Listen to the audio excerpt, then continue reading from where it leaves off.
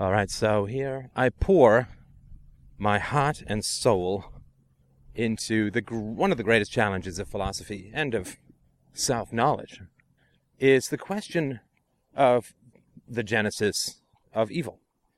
And one of the greatest challenges is, I think we can all accept, that no human being is born evil. To be born evil would be to be born without a choice. And since choice is the definition of a moral evaluation, no human being can be born evil. If you're born evil, you're not evil, because you did not choose it. So no human being is born evil, but anybody with any eyes to see around the world can certainly see that at the other side of the spectrum, there are adults who are evil. Just look up Catholic Wisconsin deaf boys for more. And so there's this challenge about how the hell it comes about. And we can chart it up to the mystery of free will, but that's not really much of an answer. We can't chart it up to causal factors outside the self, because that would be to remove the moral responsibility. So it has to have something to do with free will. It has to have something to do with environment. And statistically or factually, we know this is to be the case, because everybody who's a prostitute, at least according to Dr. Mate, everyone he treated who was a prostitute was sexually abused as a child.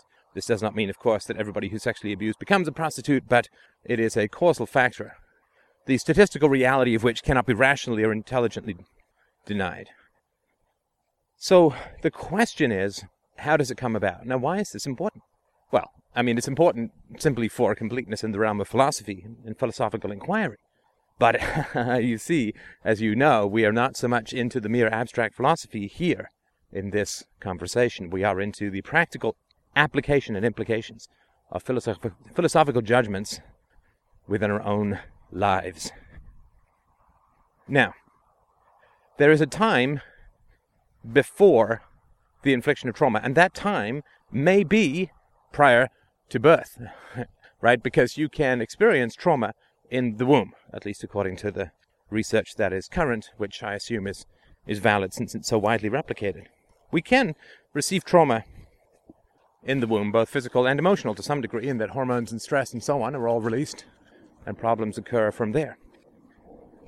And so, but there is a time before trauma, and there is a time after trauma when change is possible. And then, to my experience and the experience of many, many others that I've talked with over the years, there is a time when change is no longer practically possible.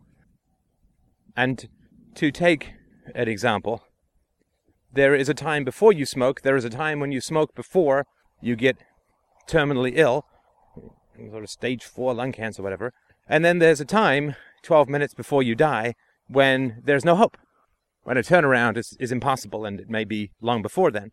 But when, even if your cancer went into full remission or started to go into full remission at that time, there would be no way to save you, right? So there's a time before you start smoking, there's a time when you smoke, but before you get ill, and then there's a time when your body crosses the Rubicon, you get some terminal illness from smoking, and then you cannot turn back. And this is really important when it comes to evil.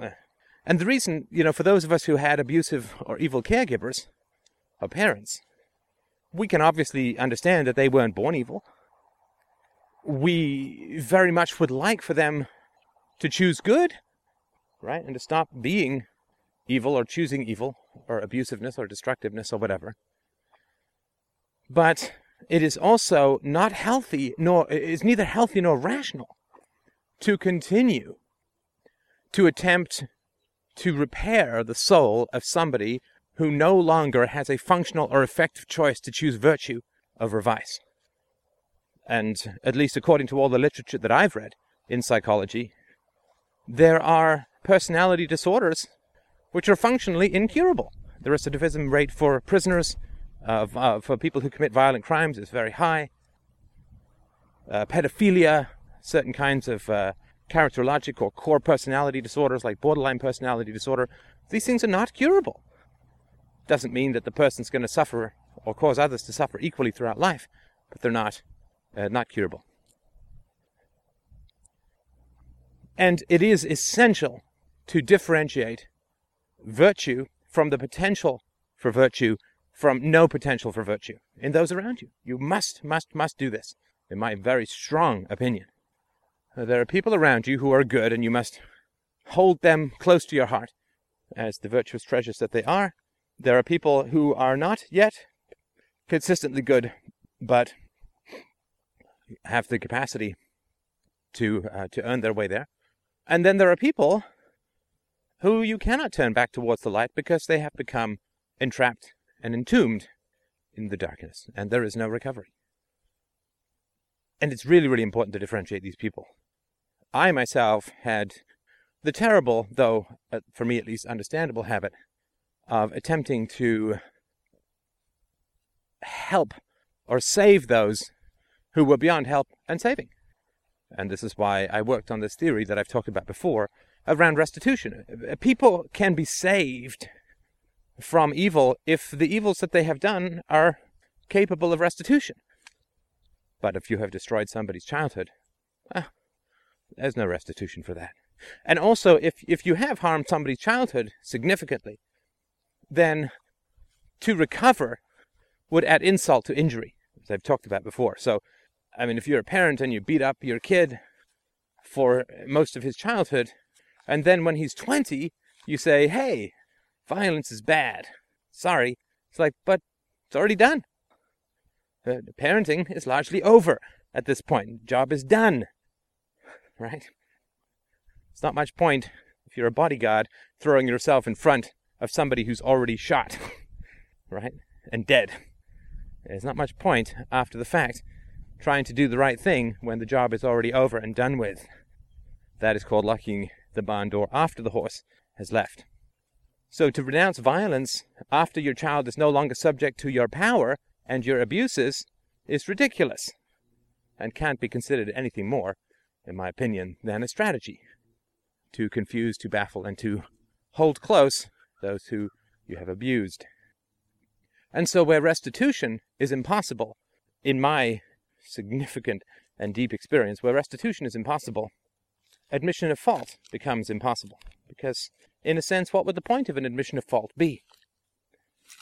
People become evil as a result of a catastrophic application of utilitarianism, of short-term gains over long-term pains, to discharge the stress and anxiety of difficult feelings by attacking others, hurting others, particularly the vulnerable, is a short-term solution to the problem of stress and anxiety and personal horror.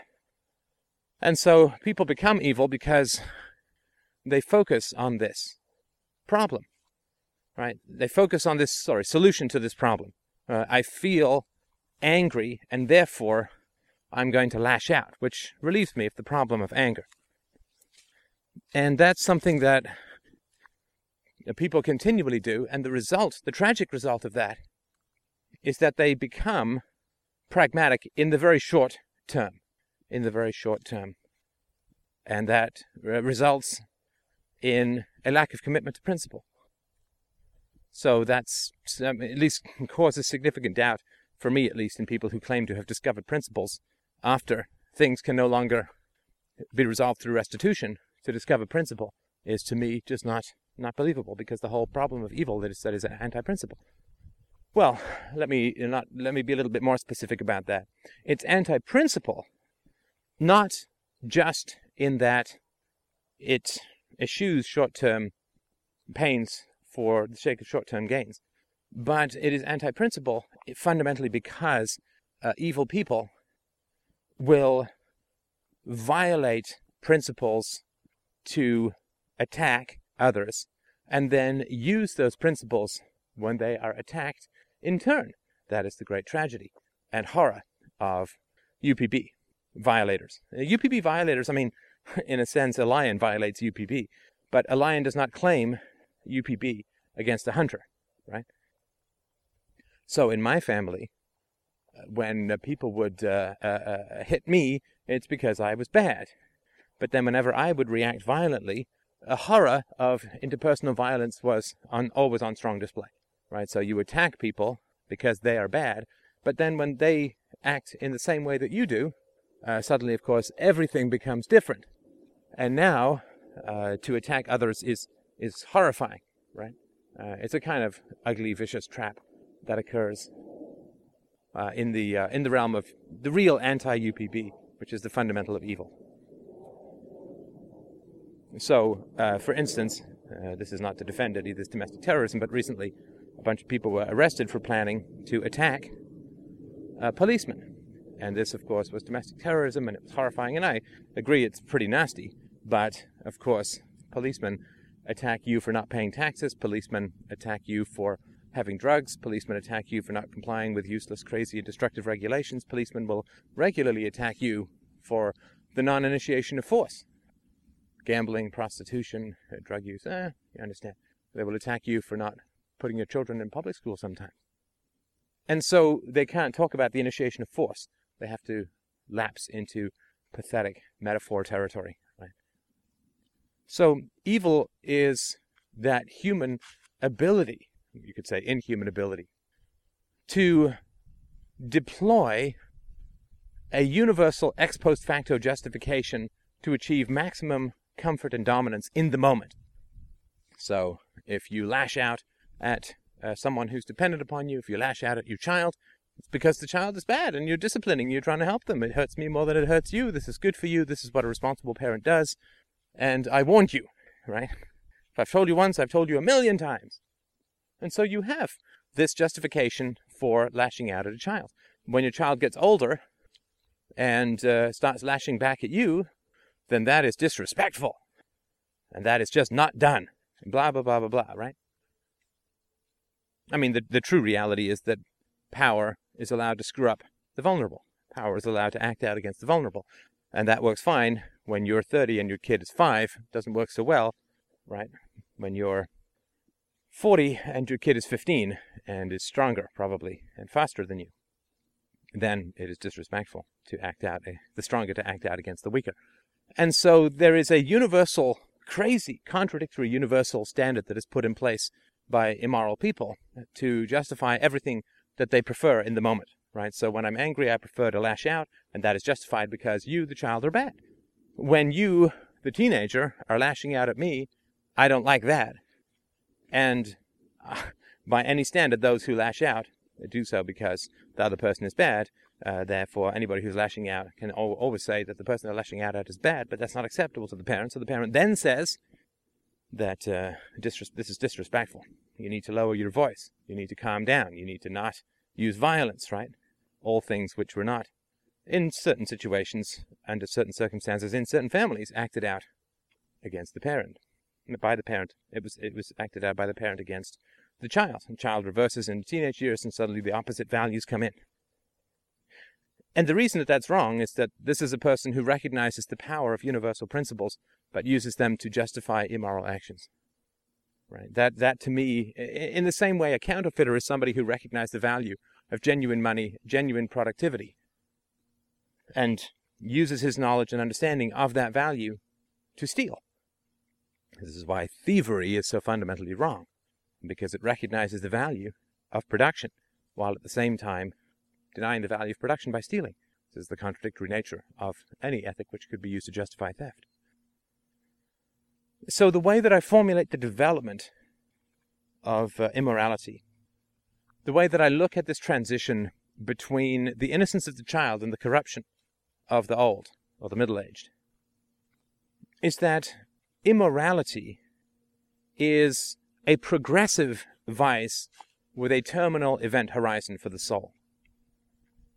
And it happens, or it occurs, when you are overwhelmed with negative stimuli, internal usually, but sometimes external, but negative stimuli. And you decide to lash out, to hurt others in order to control or manage that negative stimuli. Now, of course, you have to be in the presence of negative stimuli, and you, I believe, have to have a model of acting out that gives you implicit permission for this way of doing things. So my elder brother saw my mother acting out, and then he acted out. Now, it required, of course, for him to be subject to the negative stimuli of my mother acting out and being abusive, and then it also required that he see that template and replicate it himself. And that is a habit that is either going to continue or is not going to continue. And at this point, it really does just come down to a choice. I mean, I really do believe that. Like, at some point, things do come down to a choice. And I think that the foundations of immorality, of really fundamental and perpetual immorality, can be seen in early childhood and can be seen particularly around sort of ages 5 to 12, when empathy is really should be kicking in very strongly. Because the problem, I mean, the fundamental anti-UPB aspect of acting out is that it values empathy, but only for the self. I will feel better if I push my little brother. I've just been hit by my mom. I will feel better if I push my little brother. And me feeling better, self-empathy, I feel bad and wish to feel better.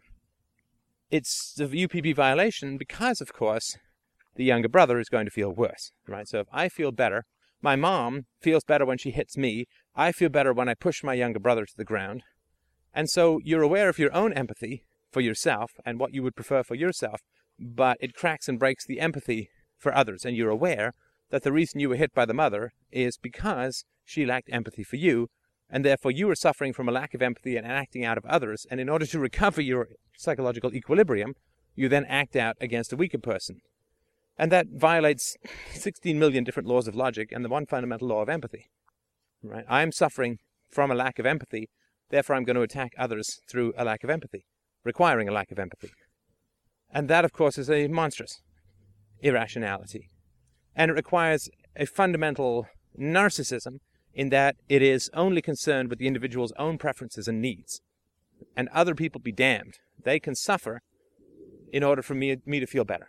They must suffer. They will suffer in order for me to feel better. Now, of course, this sets up guilt. And one of the great tragedies of the sort of roots of or genesis of evil is that the guilt that you feel for acting out against the innocent, the guilt that you feel becomes the roots of the next attack. If I feel bad, someone must be doing me wrong. And of course, originally that's true, right? So parent attacks child, child feels bad. Child is told they're doing something wrong, and that's why they're attacked. So if I feel bad, someone must be doing something bad to me. That's the axiom, and originally it's true. Where it becomes a problem is that then when you act out against others, what happens is that you then feel guilt. And guilt is a bad feeling, as we all know. Guilt is a bad feeling, and it should be a bad feeling, just as a toothache is a bad feeling. Now, when we feel guilt for having harmed others, it is so easy for the narcissistic personality to then say, I feel guilt from this person, right? So I hit my younger brother. He's lying there crying. I feel guilt. I feel bad. And so he is making me feel bad, so I'm going to hit him again. So he's making me feel bad, so I'm going to hit him again. So he's making me feel guilty, so I'm going to hit him again. Repeat, repeat, repeat, right? This is the grim tragedy of this cycle. And it starts because there is this equation of feeling bad with being attacked.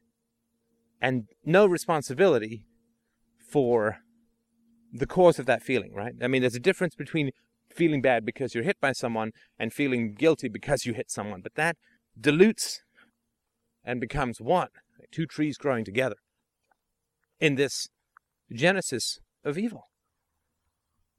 Now, what happens, and you understand, these are all just my theories, but I think there's some good facts, and I mean, you of course can decide all of this for yourself. These are just the ways that I have grappled with the problem of evil in my life. So you understand, this is all just my thoughts. So I'm not saying this is all syllogistical, but I think there's a lot of good evidence for it. And this is why you get such a cycle of violence, because people discharge against the helpless because they are attacked by the more powerful, and then they feel guilty about attacking the helpless, which they then perceive as the attack of the helpless upon them. So then they attack the helpless in a form of self-defense. I hit you, I feel guilty, I feel that you are making me feel guilty, I feel that you're attacking me, so I need to hit you back again. And then I feel worse, and right, this is how people get locked into it. Now, we've also seen, this is where the role of ideology in evil comes in, because evil must be united with philosophy, or it's not evil. It must be united with philosophy, or it's not evil. Right? So a man must, like a husband who hits his wife, must provide a moral justification for hitting his wife. Otherwise, he's not evil. Clearly, if I roll over and clip my wife in the head while I'm asleep, clearly I'm not evil, right? I'm not evil. Because it was not conscious, I did not choose it, I'm incredibly apologetic, and I'm not saying that it was deserved. I'm not saying I did it because you're bad. I'm not creating an ex post facto moral rule that is supposedly universal, though in fact local only to my particular narcissistic preferences in the moment. But I am not uniting philosophy with my actions, and therefore it's not evil. A man only becomes evil when he justifies his actions through philosophy, his immoral actions. It sounds a bit circular, right? But a man who is not in control of his actions will feel no need to justify his actions afterwards. Right? I don't need to justify hitting my wife by turning over in my sleep because I did not choose to do it. But if I choose to do something, then I must justify it afterwards. And if my justifications are both universal and self-contradictory, then that is the root of evil. If no philosophy is involved, can't be any evil. A lion doesn't have to sit there and justify his attack on a zebra later. Clearly, right? There's no evil where there's no philosophy. And, of course, I mean, people say, well, why don't people just do evil and then say that they're not interested in justifying it afterwards? But human beings can't do that. We are UPV machines. We are philosophy machines. Human beings can never escape unless they are insane or in a coma or asleep or dead. They can never escape the universality of ethical justifications. You simply can't do it. Even if they are amoral justifications, they still cannot escape those things. So I can't remember what movie it was, one of these American patriot tax movies, where someone was talking, I think, to one of the rich guys in the banking industry, who was saying, yeah, but it's all just about getting power and gathering power. It's all about gathering wealth. What do you care about the little people, this, that, and the other? He's still putting forward a principle of action. I mean, it's the will to power, it's Nietzschean, and it's domination, and so on, but if a stronger power came along, he would not shrug and accept defeat, right? He would rail against that person as predatory and exploitive, right? Because he's on top, he justifies that after the fact. If he were then overturned by someone else, then he would react with rage and horror and not accept it and say, well, the stronger wins, I'm not stronger anymore, therefore I'm going to lose my fortune. That's not what happened, of course, right? But human beings must always, always, always justify their actions to themselves. They have to. They have to. We can't exist any other way. The conceptual power of our mind is so strong, and the automatic integration of our unconscious is so intrinsic to our thinking, to our way of thinking, to our being, that we are continually spraying rules out from our actions all the time, or you could say attempting to lasso our actions with universal justifications. Just pick up any newspaper, any mission statement, anything, anybody, listen to what people talk about, that continually justifying what they do according to universal standards. And so the mixing in of philosophy with action is involuntary. It's automatic. It's going to happen no matter what. But when you mix into your actions explicitly and obviously contradictory justifications, well, that's when you really come full flower into the garden of evil. Now, bad decisions that we make in the moment can be recovered from. I mean, I've made tons of bad decisions in the moment. They can be recovered from.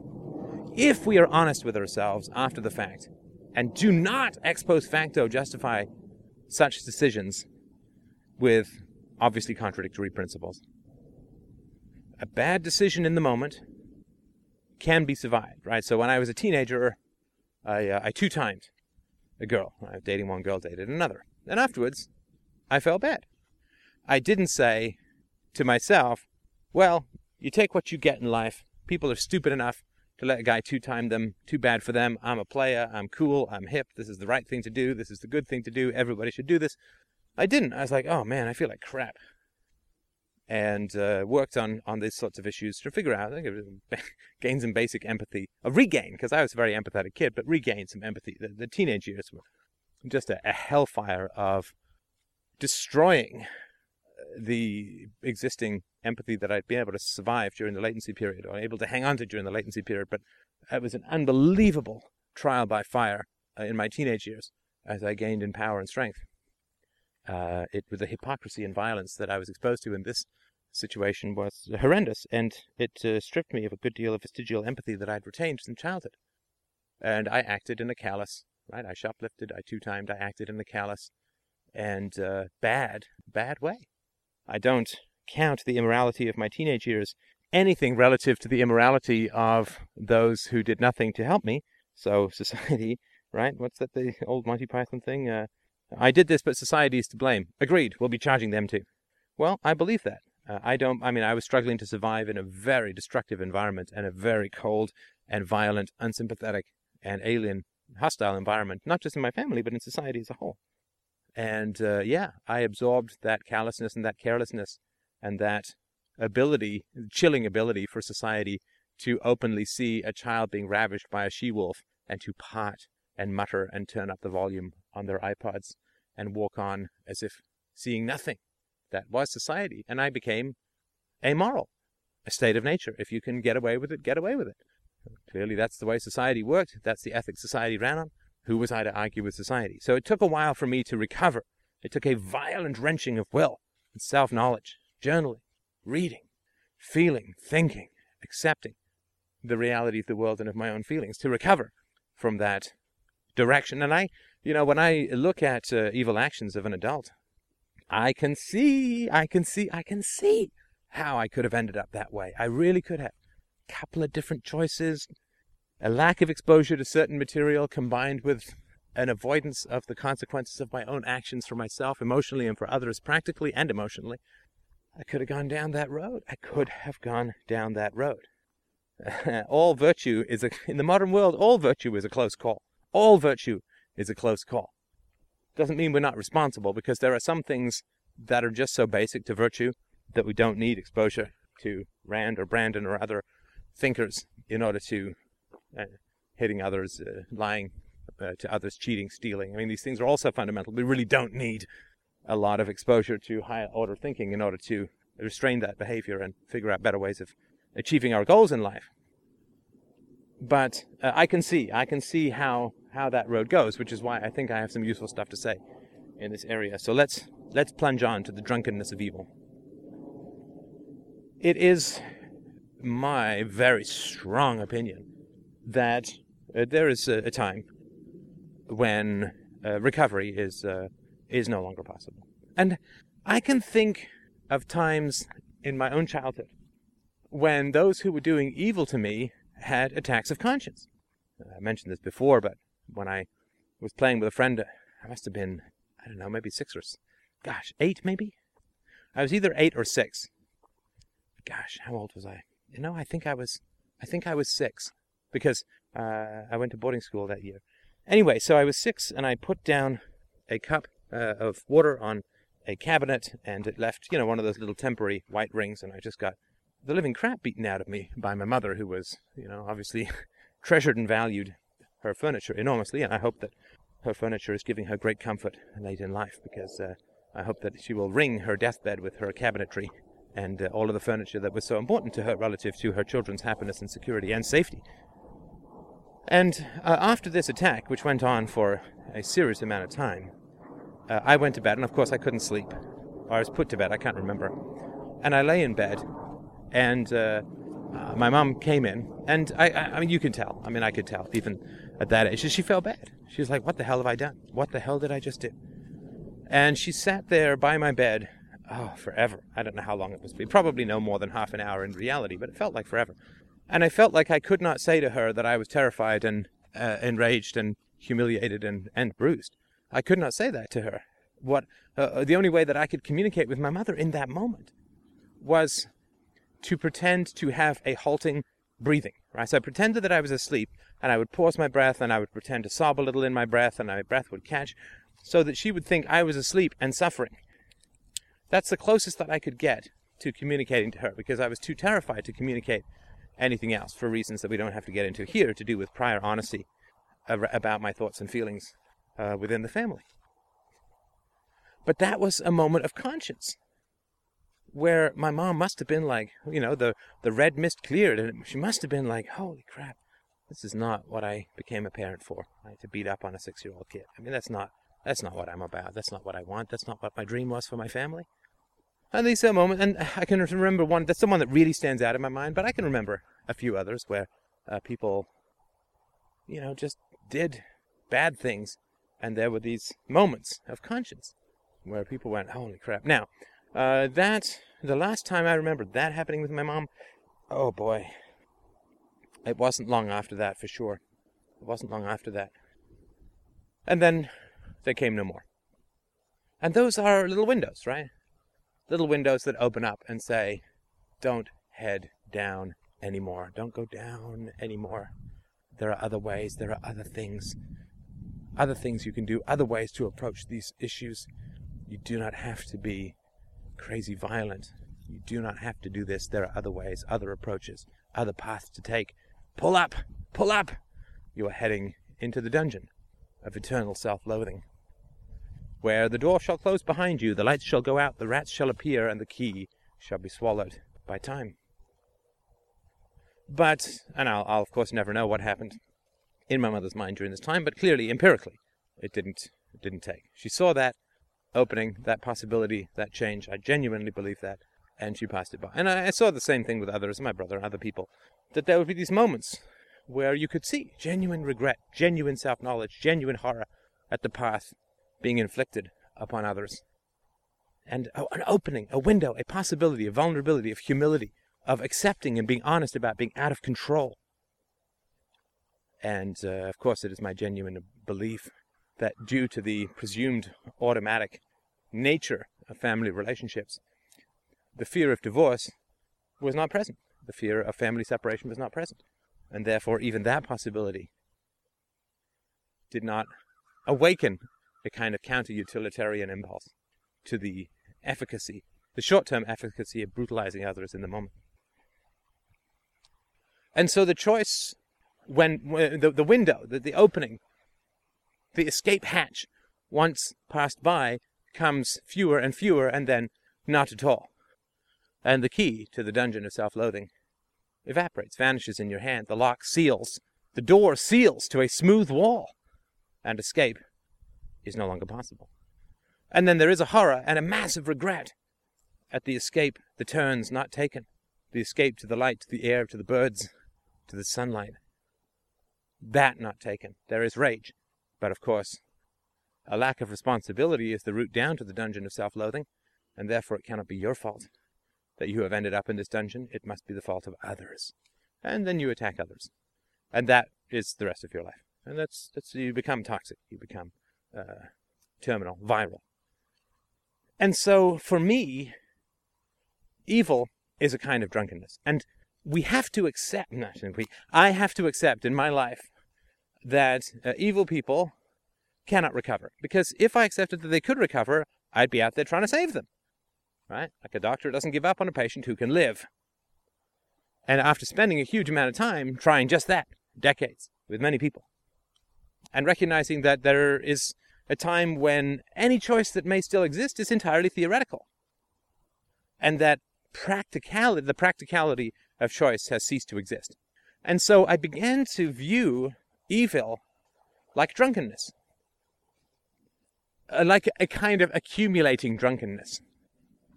Like you take a drink and you wait 12 hours and the drink is, mostly out of your system. And you have to kind of keep drinking. But in my mind, evil actions are like highly intoxicating drinks that take weeks or months to leave your system. You act out against some innocent, you brutalize, you yell, you verbally abuse, you put somebody down. And that is like taking a shot of very powerful liquor that stays in your system for months. And if you take another shot in those months, you get drunker. And if you take another shot, you get drunker still.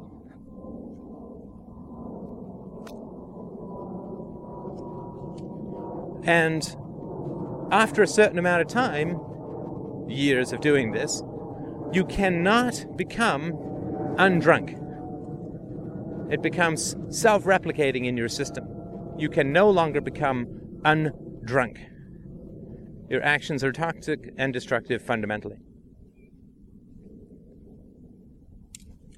I remember thinking about this, probably close to 15 years ago, when I was listening to a friend of mine's wife talk about a friend of hers who had, one of these just terrible, terrible moms, destructive and verbally abusive and horrible, horrible person.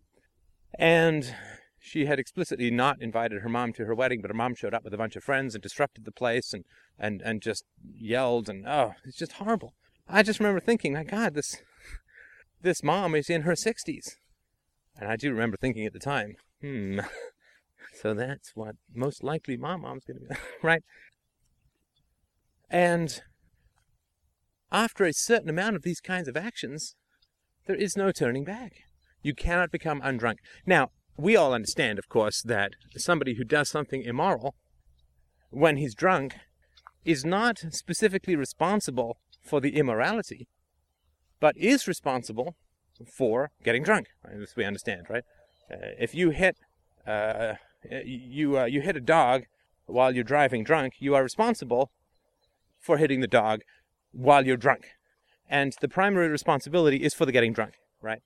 In that if somebody, I mentioned this before, right? If somebody puts some kind of drug which you cannot detect in your coffee, which effectively makes you drunk but you don't know it, and then you hit the dog, then the person who put the drug into your coffee would be morally responsible for hitting the dog, right?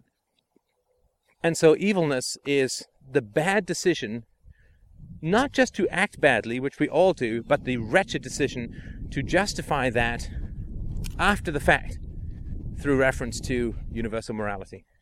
To justify it after the fact according to universal morality.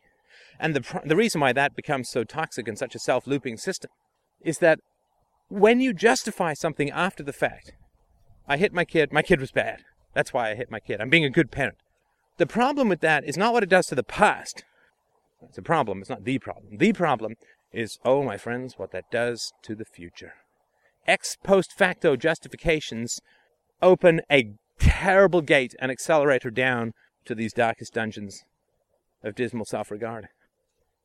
When you justify something after the fact, the reason why it's so toxic and so dangerous to yourself and to others is that ex post facto justifications are not about the past, fundamentally. They are not apologies for the past. They are permission for the future. A good parent, you hit your kid, the good parent does hit his kid if the kid doesn't listen. Well, that's not about the past, fundamentally. What that is permission to hit again in the future. That's why these ex post facto justifications are so dangerous, because they become deterministic justifications and enablers of future immoralities. That's why it's so dangerous to justify your actions with bad ethics, because it creates a future. It creates your future.